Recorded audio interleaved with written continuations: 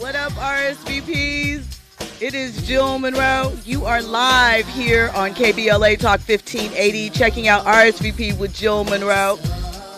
I hope you are having a great Tuesday. We have, as always, a lot to talk about. We are about to get into all the trending topics in entertainment, sports, lifestyle, and culture on this wonderful Tuesday afternoon. So it's actually evening.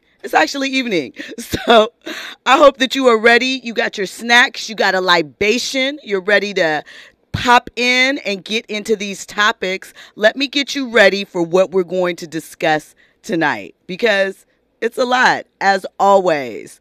So we're going to get into Nene Leakes. She has some opinions. She had an interview that she did with Carlos King. He's a former producer for The Real Housewives of Atlanta, currently producing other shows on other networks like Love and Marriage Huntsville. I believe that's the name of the series. Anyway, he and Nene had a conversation, and Nene thinks that there is another reality star that was pushed ahead of her, and she really should be bigger than. We're going to talk about that. We are going to get into a deadly stabbing that occurred in New York, and the catalyst of it was someone voguing to Beyonce's Renaissance album. We're going to talk about that. We're going to get into the most recent Men's Health cover. It's honoring the 50 years of hip hop. We're going to get into who's on the cover and what they have to say about their health and fitness. I think that you will be interested in that. We're going to talk about former NBA star and podcaster Steven Jackson. He's called out the NBA for some things that Ice Cube has. We're going to talk a little bit about that. And we have a guest tonight, a former executive at Nike, Under Armour, a bunch of brands. He's worked on some incredible projects that you probably are familiar with, and is responsible for some collaborations that I know you are. We're going to get into that with our guest tonight, Drew Greer, brand arsonist. We'll talk about that in a minute. But before we get into all of that, you know I have a couple of conversation starters that we have to get started with. So if you've been checking out the news, the Gucci store, they were saying it's Beverly Hills. It's actually not. It is Century City here in the Los Angeles area, was hit up by thieves at the Century City Mall. They broke into, well, they didn't break into, they actually walked in the Gucci store, which is situated inside of Bloomingdale's, and cleaned them out and made a smooth getaway. We've been seeing more and more of these snatch and grabs. They've been gaining popularity. What can we do about it? You have to remember, too, although I think it's really easy to reach this mark in Gucci, but it's changed as far as what you can be held in jail for, what constitutes a felony as far as stealing. It's $1,000. So anything under that amount is basically a ticket. Not that any of these people got caught, but we'll talk a little bit more about that later. So I mentioned the Men's Health cover. The cover features Busta Rhymes, he's 51, 50 Cent, he's 48, Method Man at 52, Ludacris, who's 45, Common, who is also 51, and Wiz Khalifa, who's 35. And this issue was in honor of hip-hop's 50th anniversary. So, you know, we've been celebrating that all year and having conversations. So their focus was on men's health. 50 Cent had a really interesting revelation in this interview. So we know that since 50 dropped, his body has been a point of emphasis.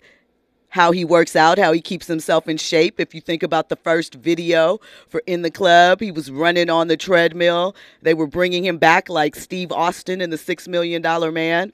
Well, he says the inspiration for being in shape and wanting to keep his body together was actually D'Angelo and his video, How Does It Feel, from back in the day. He said he saw that. He saw how the women went crazy, and that is what inspired him for his lifelong fitness journey. He said people were talking about Brad Pitt and the Brad Pitt line. You know, I guess that's that line that goes down men's stomach or whatever. They were referencing that and when it came to 50. And he was like, nope, absolutely not. It was all D'Angelo. So shout out to him. Ludacris also mentioned that for him, part of the reason why he works out so hard is that, you know, he just wants to be in shape when he gets older. He wants to make sure to take care of himself. He says that he still wants to be able to perform when he's 60 or 70 years old. He said someone looked at other artists in their 40s and 50s and they considered it a stigma. And people would say, okay, you're too old to be doing music now. He said, but nobody's taking into account that hip hop is just now turning 50 years old. We're still in the middle of seeing how hip hop is growing. And to a degree, there is no more you're too old. So he wants to make sure he can put on an outstanding show for forever. And Method Man mentioned that he started working out to help with his insomnia. He said that he couldn't sleep, so he started going to the gym. And it became an obsession. He said that he had PTSD from growing up in Staten Island. And that, you know, after reaching for the PlayStation, the books, all of those things, he just said he had a lot of energy that he needed to burn off. So he turned to the gym. And, you know, he said he also wants to be sure to break the cycle and the pattern of obesity in the community. So shout out to those guys. We're in the golden age of hip hop. These are some legends. You know, Wiz is the youngest of the group. Suppose his career has only been around for 10 years or so, but they're setting the stage. So I want to know, our good question for the night is, do you think that there is an age limit on hip hop? Do you think that there is a point where MCs should put the mic down? When we come forward, we will be chatting it up with our guest, Drew Greer. We're also going to get into Nene Leakes and what she had to say about Kim Kardashian. And we're going to throw that question at our guest because it surrounds branding. All that and more, you're checking out RSVP with Jill Munroe here on KBLA Talk 1580. Keeping you informed, entertained, and always ahead of the curve. This is RSVP with Jill Munroe on KBLA Talk 1580. Hey, it's Jill Munroe. You are locked in with RSVP with Jill Munroe here on KBLA Talk 1580. And before we came forward, I mentioned that we have a guest this evening.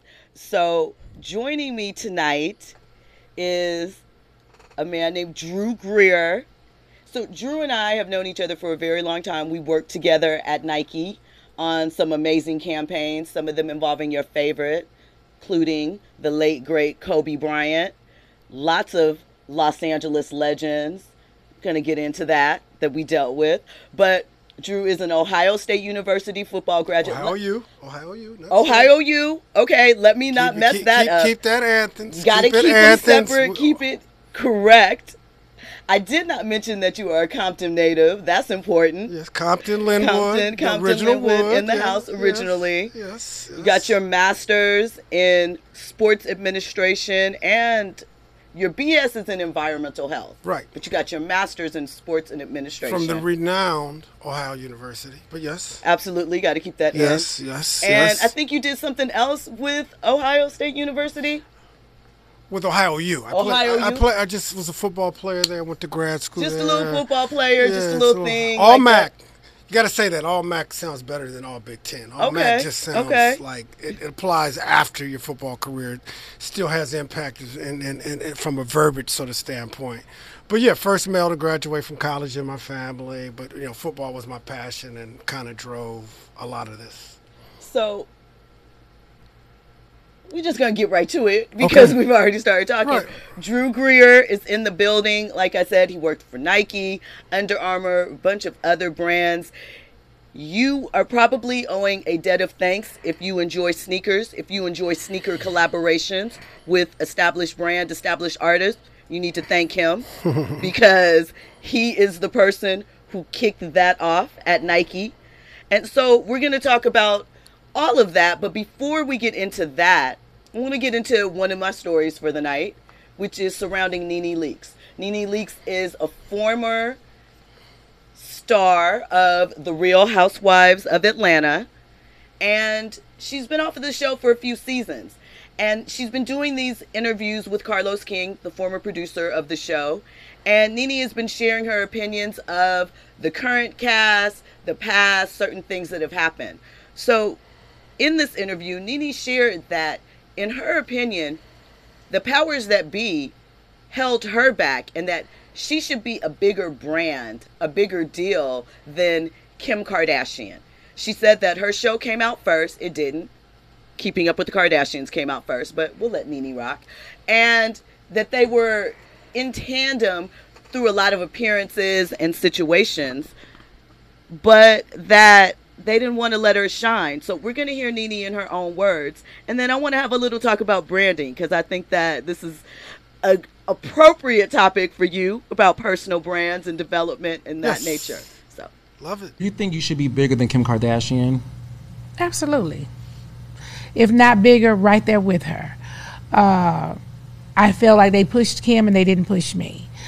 Kim came on after me, and they opened up every door and every opportunity for her, even putting us together at times and making her, much more bigger than me. She had North, obviously. I was at North baby shower with her and Kanye, but they pushed Kim to the front and pushed me to the back. And I don't think that was by chance. I think that was the way they wanted it to be. We were together because I was Nene and I came out before her, and it just kind of looked good for us to be together. That's how I feel. Mm-hmm. Chris had a talk show. I co-host with Chris on the talk show. I just think that they made her more successful, and she was able to get opportunities and walk through doors that they just did not want me to walk through. She did Shoe Dazzle, I did Shoe Dazzle around the same time, and they just pushed her stuff forward, and they were always giving opportunities. And one other thing is that whenever we had businesses, it felt like we couldn't really show them that much on our show, but on their show, all they do is talk about their businesses, and all they do is talk about launching their makeup lines or their clothing lines or their whatever they're doing. And I don't feel like we were able to do that as much. So I just wasn't given the opportunities that she was giving. So those are Nene's comments. I find it interesting and a tad, I think Nene's a bit confused about things, but I also think that she doesn't have an understanding of a brand and what it takes to support a brand, even now. Because if you look at the Kardashians and when they launched, Kim had Chris. Kim had Chris behind her as a machine. Chris had already set her sights on certain aspects of direct-to-consumer products through Bruce. He was a speaker. She had marketed all that, so she knew how to set it up. Also, when you think about the demographics that they were tapping into, Kim was younger. She's going to touch younger women in a different way. I don't know that at that time, the bases that they were tapping, there are some women that might have wanted to emulate Nene's looks or her style, but I think more were in line with Kim. She was dating more of the type of guys they probably were more interested in. So as a brand arsonist, as someone who knows how to build brands from the inside out and look at the culture surrounding it and make sure it's authentic, what do you think it takes to, especially in this era, put together a top tier brand? Well, I mean, from a brand sort of perspective, I look at it as there's making juice and there's making sauce. And from sauce standpoint is really building a brand. Me personally, even though it's extended longer, I look at the Kardashians as juice. It's temporary. It's pushed. It's not, to me personally, as much substance there. But because of the internet, because of social media, because of the dynamics and what they built as a brand, as a family, with Bruce, which really starting with Bruce and then working their way out. I mean, for her to do that comparison, their family brand is so much bigger than her. That's going to get encompassed in itself as well. But to me, it's really about storytelling. people connecting with the brand and getting and then for me, what I gravitate to, again, everybody's different, but having purpose and, something that's really after something. I live empty with a lot of the reality stuff and what goes on there with them because it's not your thing. It's not my thing, but I understand how it works and it taps into. But to me, it's still temporary. I don't think in 30 years from now we'll be talking about the Kardashians. Really? Personally, we've been talking about them for like 15. True. So we're halfway there, much longer than anyone would have expected. But just like a child star, I think they can go away. I mean, I agree with that. But the reason why I asked you that question and I framed it as such is I think about, so one of the hallmarks of your career at Nike was being here in the LA market, working on basketball and establishing Kobe's personal brand within that. When you were at Nike, Kobe made the shift from Adidas to Nike, right. And it was at a very controversial time in his career. And so when Kobe first signed with Nike, obviously that was when the rape and sexual assault allegations came about. And so right away, immediately, we couldn't position him. We couldn't. All-Star Weekend, remember that? Yeah. We couldn't do anything with him technically because of what was going on legally. Right. But we still had to figure out a way to utilize Kobe Bryant. Right. And what you guys came up with was through community. And it is something that we had seen it before in players like Magic Johnson and what he did in LA. But what the foundation that was laid out with Kobe here in LA was something that LA hadn't seen in a while. And it was grown about in a different way. So I want you to talk a little bit about that time period and how you used the city of LA to help build him up as a brand. So, I mean, it was challenging. It was exciting. We signed Kobe. And, we all-star game in L.A. Like, things seemed like they were going to be perfect, and then the situation sort of came up. And it really pushed off of us doing anything with him. I was personally calling Mark Parker, the president, to try to get on. It's like, calm your horses. But it was an exciting time because we had a signature athlete. But the thought process was, and in some ways I think it kind of helped Kobe, is we wanted to attack the hood. We wanted to go into urban environments in L.A. because we felt they had the most empathy as related to him and would accept him back. And I think in a lot of ways, not that we wanted Kobe to get in the situation he in, that ended up propelling his brand the right way because it was built, in community, in Latino and black, brown and black neighborhood, and then worked its way out. Where internally at Nike, early positioning, even my direct boss, first thing they would think with Kobe was pop. So do you remember we were sitting in a meeting, right? Because Tracy McGrady was also a sneaker free agent that same summer. Right. They both were. And there were talks that neither, could end up at Nike. And so we had a meeting and we listed out what traits and things that we thought that we could connect to each athlete. And one of the things that came up was a question of who we thought would be more likely to end up in a complicated situation and something unmentionable. That was one of the things that we threw on the board. And unanimously, we pretty much all said if we have to make a choice of these two, we picked Tracy. Right. And then literally about 3 weeks later, all of this happened. So when you're working through a crisis situation, building a brand, but you wanted to connect it to community, how did you make sure that it was authentic and organic? The biggest challenge, particularly with Kobe, is like he lived in Newport. He had no connection to the hood. So knowing LA, being from LA myself, knowing those hotbeds on the east side as well as within the heart of the sort of community, have it be Fox Hills Mall, have it be Harold and Bells, or have it be Westchester basketball game.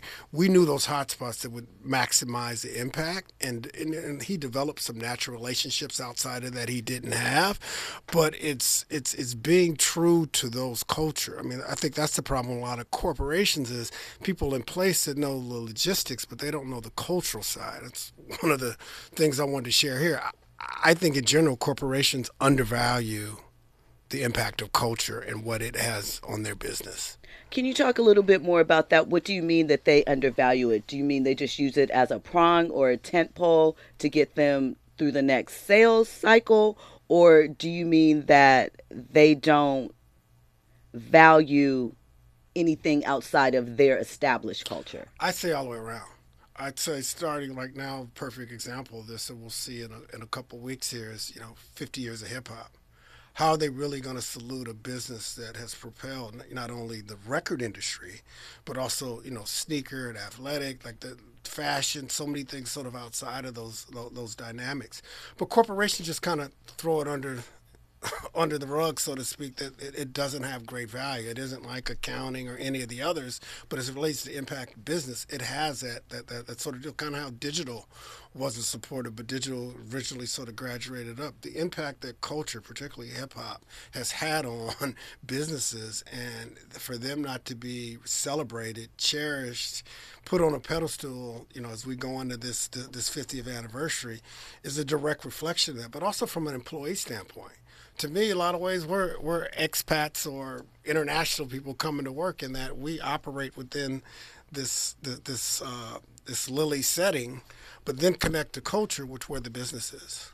So you bring up hip hop, and one of your early projects, one of your sort of stalemates, I guess, at Nike, was bringing Rockefeller and Nike together, also Wu-Tang. So can you walk me a little bit through that process and what that was like being so early as far as the branding and that brand marriage or collaboration of hip-hop with a sportswear brand? So I'm at this this incredible brand Nike, and I'm in their archives and being able to revisit these products that they weren't maximized, and looking for opportunities to storytell, and to be able to storytell, connect with the consumer. I'm trying to find ways to take it to the next level. I'm excited. I got this opportunity. How do I do it right? And actually was working with New York retailers. This isn't something I solicited on my own, but they had some of the relationships. In fact, the Wu-Tang actually happened, a connection I had at a record label, but the thought process was, how do I sell more dunks? We're coming out with an IO colorway, Wu-Tang colors, the B, but it really was an extension of storytelling and trying to get after connecting with the culture. And that's just how I am, just digging in deeper. It was more than a 9 to 5, and that's why I go back to the culture piece. They don't value that we have the ability to operate inside, but then we have this cultural sensitivity, presence, instincts that then impact the business, but it's not rewarded or recognized for the impact that it has.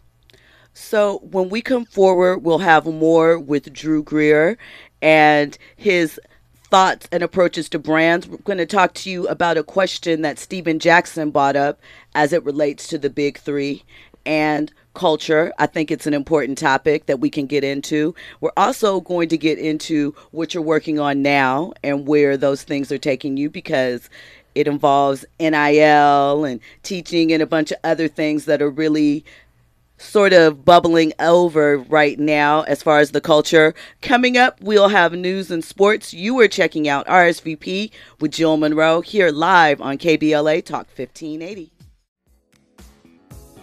Patrice Rushen always had the fly braids with the beads. I just got to make sure it's her and not Will. You funny, Men in Black. I can't get too into it till I know it. Listen, but I don't know why you were acting like the Men in Black sample wasn't a bop with Coco on the hook. The Here Come Men in Black. Either one will do. Compton's a little rougher than Philly, you know what I mean? Listen. Compton's a little rougher than Philly, you know what I mean? I can't. Do. And I was born in Trenton, which is adjacent city. Look. We want to hear about all of that. A little bubbly, you know what I mean? We're going to stick it. He wouldn't have hit me. Keep it West Coast. He wouldn't have hit me. Listen. It wouldn't have happened. Listen. It wouldn't have to. Tell him CBT, Linwood, we ain't having it. Listen. Why everybody from Compton always got to be banging on everybody? Do you know what I'm saying? They just got to come through. I got a master's degree. We just all got it in us. We're a little intelligent, edgy, little easty. We all got a little easty, little east side, little side of hoodlum yeah. in you. So before we go into the next topic, I want to ask you, because you were a running back, right? And you see what's happening with running backs right now as far as the position being devalued in the NFL. The contracts are getting shorter, less money. What are your thoughts behind that? The running back's a side chick right now. They're not the main chick. It's just how it works. To me, if I played the position and I was close to this, I would operate and learn the receiver position at a premium level so that I had duality of being able to run the ball and multi-purpose. I think the game's going to go where it's going to be positionless like basketball. Oh, so you think football is coming down to that? That Yeah, it'll just be the quarterback. And then you got to be able to play multiple positions and do multiple things seamlessly. You can't catch good for a running back. You need to be able to catch. Okay. And I think it's going to become seamless and yeah. So, well, in thinking of something like that, right, because you still have the aspect of, the violence, the CTE, the things with the helmet. Do you think the NFL will be able to retain its crown as the top live sport over the next 10 to 15 years? Yeah, I don't think that's gonna be an issue. I think where they're gonna have problems is the global expansion and seeing where it is, because the game just doesn't apply everywhere. But just with their schedule, fantasy football, video games, and all of that, it plays into the popularity. So I think they'll be fine. I think where they're gonna have issues is somebody ever dies on the field. Okay. And I think that's what they're trying to prevent. I think that, and that's why the game changed, because the game used to be primarily running. Passing entered in earlier on because of deaths and things going on because of the violence, and then they changed the strategy. People are complaining now, but with the helmets and the adjustments to the rules, that the strategy's always been evolving. Because if that's the case, none of them cats would have teeth or anything, and it'd still be leather helmets and da da da da. Okay. So before we get into the next topic and the questions I have for you, I just want to, Kwamel, am I jacking it up, Andy? I've got Kwamel, okay, says that the Men in Black song's use of Patrice Rushen didn't retain the slap that her song had. So yes, they're siding with you. I maintain that she gave it the extra oomph, so it's not too bad. I snapped my fingers. I mean, Will has his moments. Like, don't get me wrong. Like, he had a couple of cuts, but then it just went bubblegum left. But just like him and Cube and the rest of the guys have transformed off of just the mic and getting into film and other things, I am thoroughly impressed. Well, I'm glad you brought up Cube, because we're going to talk a little bit about the big three. Steven Jackson and Ice Cube both feel that the NBA is blocking the big three. They feel that they should be more supportive of them because it is home to a lot of former NBA athletes. Right. And though they are a competitor of sorts, they feel that there is a way that they could be more supportive. Cube also has come out and said that he's being blocked financially because of investments and TV deals by the NBA. He feels that they took some of his concepts that he established with the big three, and that the NBA has utilized them in the All-Star game and some of the things that they have developed with some of the rule changes. Do you think that the way that they're going about it, talking about, let me get Steven Jackson's exact quote, because Steven Jackson says that he is the face of the biggest civil rights movement ever, speaking of the George Floyd incident, because he was friends with George Floyd, and that this is the only profession, that the Big Three is the only black-owned professional league, and we need to come out and support it. I've been with this since year one, and he just wants to see him win. He said there's no reason for the NBA not to support it. He said being the face of the biggest civil rights movement, playing in the NBA, they didn't reach out to him for the Black Lives Matter movement, for the social injustice or inequality. And I suspect that Steven has a branding problem. I think that sometimes, I know that we are in be authentic and keep it real, but I also think that people don't understand when they don't match, and how how do you feel what you're offering is going to push them forward? How does it benefit them? Because I feel like with everything has to be a mutually beneficial positioning, right? You don't want favors. I don't want favors. Exactly. Because favors go away versus it being rewarded. Mutually beneficial. So I think, first of all, Cube, and all is love. Business is ruthless. But B, I like that Steven is supporting him and coming from that, because typically you don't have that when you have fights. I've had many fights and you don't have that sort of support that's sort of going on. But to be honest with you, I have not, and that gives you a reflection of what's going on. I really haven't taken a look at the product at sort of the next level. I see the NBA being protective with 3-on-3 going in the Olympics. Not that the Olympics means much these days, but with the 3-on-3 going in the Olympics, they just don't want to feed him give him too much flame, that if they decide to really make a better effort from a 3-on-3 sort of standpoint, they're trying to unfinish stuff or trying to, being forced to sort of partner with them.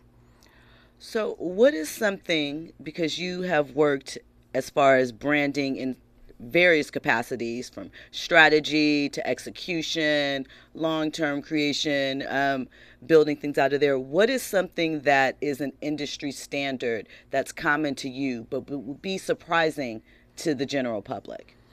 To me, it goes back to the culture. I mean, what do you mean for the general public? Go back. Just, I'm someone, and all I know about Nike is I go buy them in the store and it's just do it. What is something that is an industry standard as far as brand marketing? Or I don't really think there's any standards, but I think people just think the magic just happens, and there's so many things. Like, why did Brand Jordan work?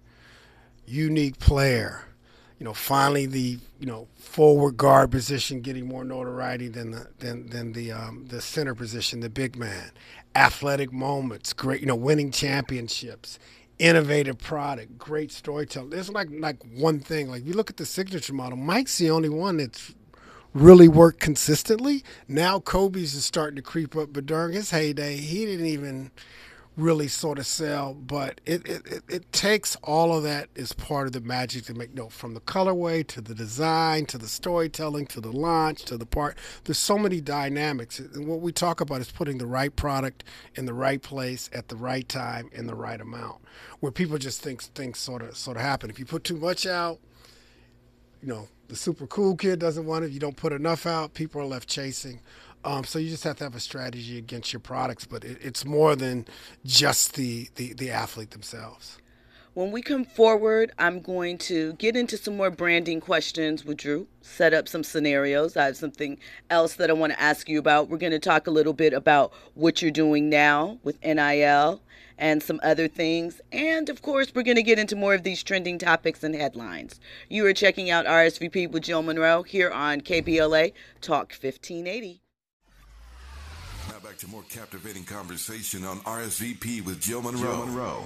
You are locked in with Jill Munroe here on KBLA Talk 1580. We are talking with Drew Greer, brand arsonist, founder of the storytelling agency Brand I Am, an NIL specialist, keynote speaker, and writer.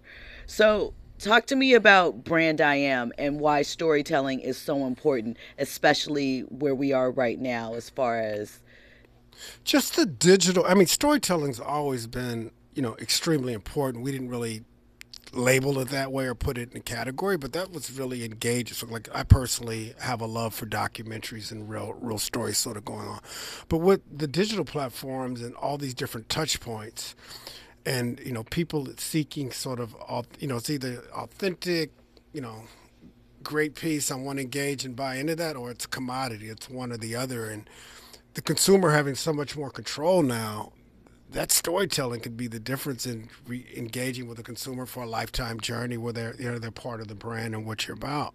Or, it's kind of, our company looks at it from a juice and sauce. Juice is temporary. It comes and goes. It's like lemonade, where sauce is sticky and it sticks and has purpose and those dynamics. And I just think storytelling gives you the opportunity to do that, and it validates you. You build trust, you build engagement, all those sort of dynamics. And you can do it at every touch point. It could be in the packaging, it could be in a commercial, it can be on the site, and people cross-check to see where you are. They want to make sure that you're real. Who's a person or a brand you think could use a makeover or a rebranding, so to speak, right now? Well, just give me one or two and tell me a little bit about what you would do. We could be here all day. Why don't you give me a brand that you think, and I'll give you my perspective versus it coming from me, because I'm a little Let's see. I want to. James Harden. He's clearly just come off like from a sort of selfish standpoint. As a player, just as an athlete. As an athlete, he needs to get in shape. That's just my perspective, just from a leaning standpoint. But to me, I would have gone back to Houston or may have drive that back, because it seems like now all the teams he with, there's no loyalty, and he's just chasing the check, and we know how that sort of worked out. You see, even though Shaq's done well, imagine what he could have done if he'd stayed a Laker and partner with better brands versus kind of jumping all over. You see a bunch of little snowballs versus one big snowball, and that's the advantage Mike has had. The partnership primarily, most of his career was Chicago, but Nike and that sort of deal with his level of consistency versus you look at others that sort of jump around. That's the first thing I would look at. But if you look at the decisions he's made all the way around, it's just been tough. Even from an Adi partnering with them, they don't do much sort of storytelling. But he's been with 4 or 5 teams, and he's trying to get out, of sort of the team now. It's too late. It's too late? You think so? Okay. What about Ja Morant? I wrote a plan already on Ja, so you hit me probably like I had a whole concept called Point Ja, because I got close to being able to present a concept to him. I think the moves they made by bringing in veteran leadership as a start, I think personally he need to get out of Memphis, because Memphis is just a wild town to keep it 100. And I think his talents are bigger than from a Memphis. I think Tracy suffered from the same thing, McGrady being in Orlando. So first thing with him, I'd be relocating. Other thing, his dad seems like he's a little bit too much in the front row, and there needs to be a little bit sort of separation as it relates to those sort of dynamics. But what I do like is primarily they keep it on the court, unlike the Balls that got to talking about sort of other things versus the Ball brothers, not Balls, but Ball brothers. Pause. But no, I'm just playing with the pause thing. I mean, I feel the same way about, I had this conversation recently about LeVar Ball and where I feel like he went wrong. I feel that because he didn't bring someone in with them that understood the shoe business, he really fumbled that aspect, because they had a lane, they had people that were excited for that independent thing. They didn't do any wear testing. They didn't deliver on their products. But even they kept, he was discussing how much the shoe costs versus the technology. Right. Versus the style of player this kid. But there's just things you set up that, that's part of the storytelling. Engage. Talk about the technology. Talk about the inspiration of the shoe. Talk about the style of player. These sort of dynamics, which then engage people, and there's different points that may trigger different consumers. But if you're just talking about yourself and how dope you are, you can't even deliver. I mean, it just, the jokes are coming, and then he created such anticipation for his son. Everybody, that's why he's part of the reason he's hurt, is he's wearing BS shoes, as well as soon as he came to town, everybody was gearing up to, from Beverly on to give at him because of all these checks that his dad is, put him in position to have to cash. So kind of along those lines, we see that media is changing quite a bit, especially as it relates to sports, right? Do you think that the influx of athletes and media via podcasts and these different levels, live streams, do you think that it is hurting the major media markets up top? And do you think that these brands that are being established sort of on this micro level are sustainable? I guess the best example I use, it's like, to me, Vegas is dated. And Vegas is dated because if I still pull out my cell phone while I'm in Vegas, Vegas isn't doing what it needs to do. And that's the same thing I look at from a media sort of standpoint. It's these smaller guys are just going to make these other guys better, and that's what's needed. Like elevate their game because you are getting better commentators. That's hiring more, whatever that angle is. I don't know what that chemistry is, but I think it's making. I mean, you've just seen it recently at ESPN. They're going younger. They're looking for hybrid, looking for more personalities versus just are they a really GMC. Going younger though? Because to me, Mark Jackson, those sort of got no style, just straight basketball guys. He's burly now, not in shape, not fly. What was his coach's name? I'm blanking out. Jeff Van Gundy? Jeff Van Gundy. You know what I mean? Just stale, no stuff. Like, that's not going to work today. I can go to a textbook. I can go to Wikipedia and get that. I need somebody that understands the culture, understands the game. Gilbert Arenas said the same thing. He said that that's why, and Kenyon Martin, they were talking about it on Gil's Arena. They said that they're types that are more authentic, are real. He gave the example, why are they wearing suits to cover a game? He was like, I don't want to hear that because it makes them look more professional. It doesn't match with the culture. It's not on point at this point. But I was surprised that Jalen got let go.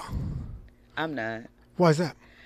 I think that Jalen has run his time there. I think that Jalen was paid pretty highly, and I think Jalen wanted to shake and move in some ways that may not have been, still available to him at ESPN. And then if you want to go on the rumor side, maybe possibly, his ex-wife and Stephen A are good friends. Stephen A is the top dog there. Might be some personal things. Andy, I think you had a comment.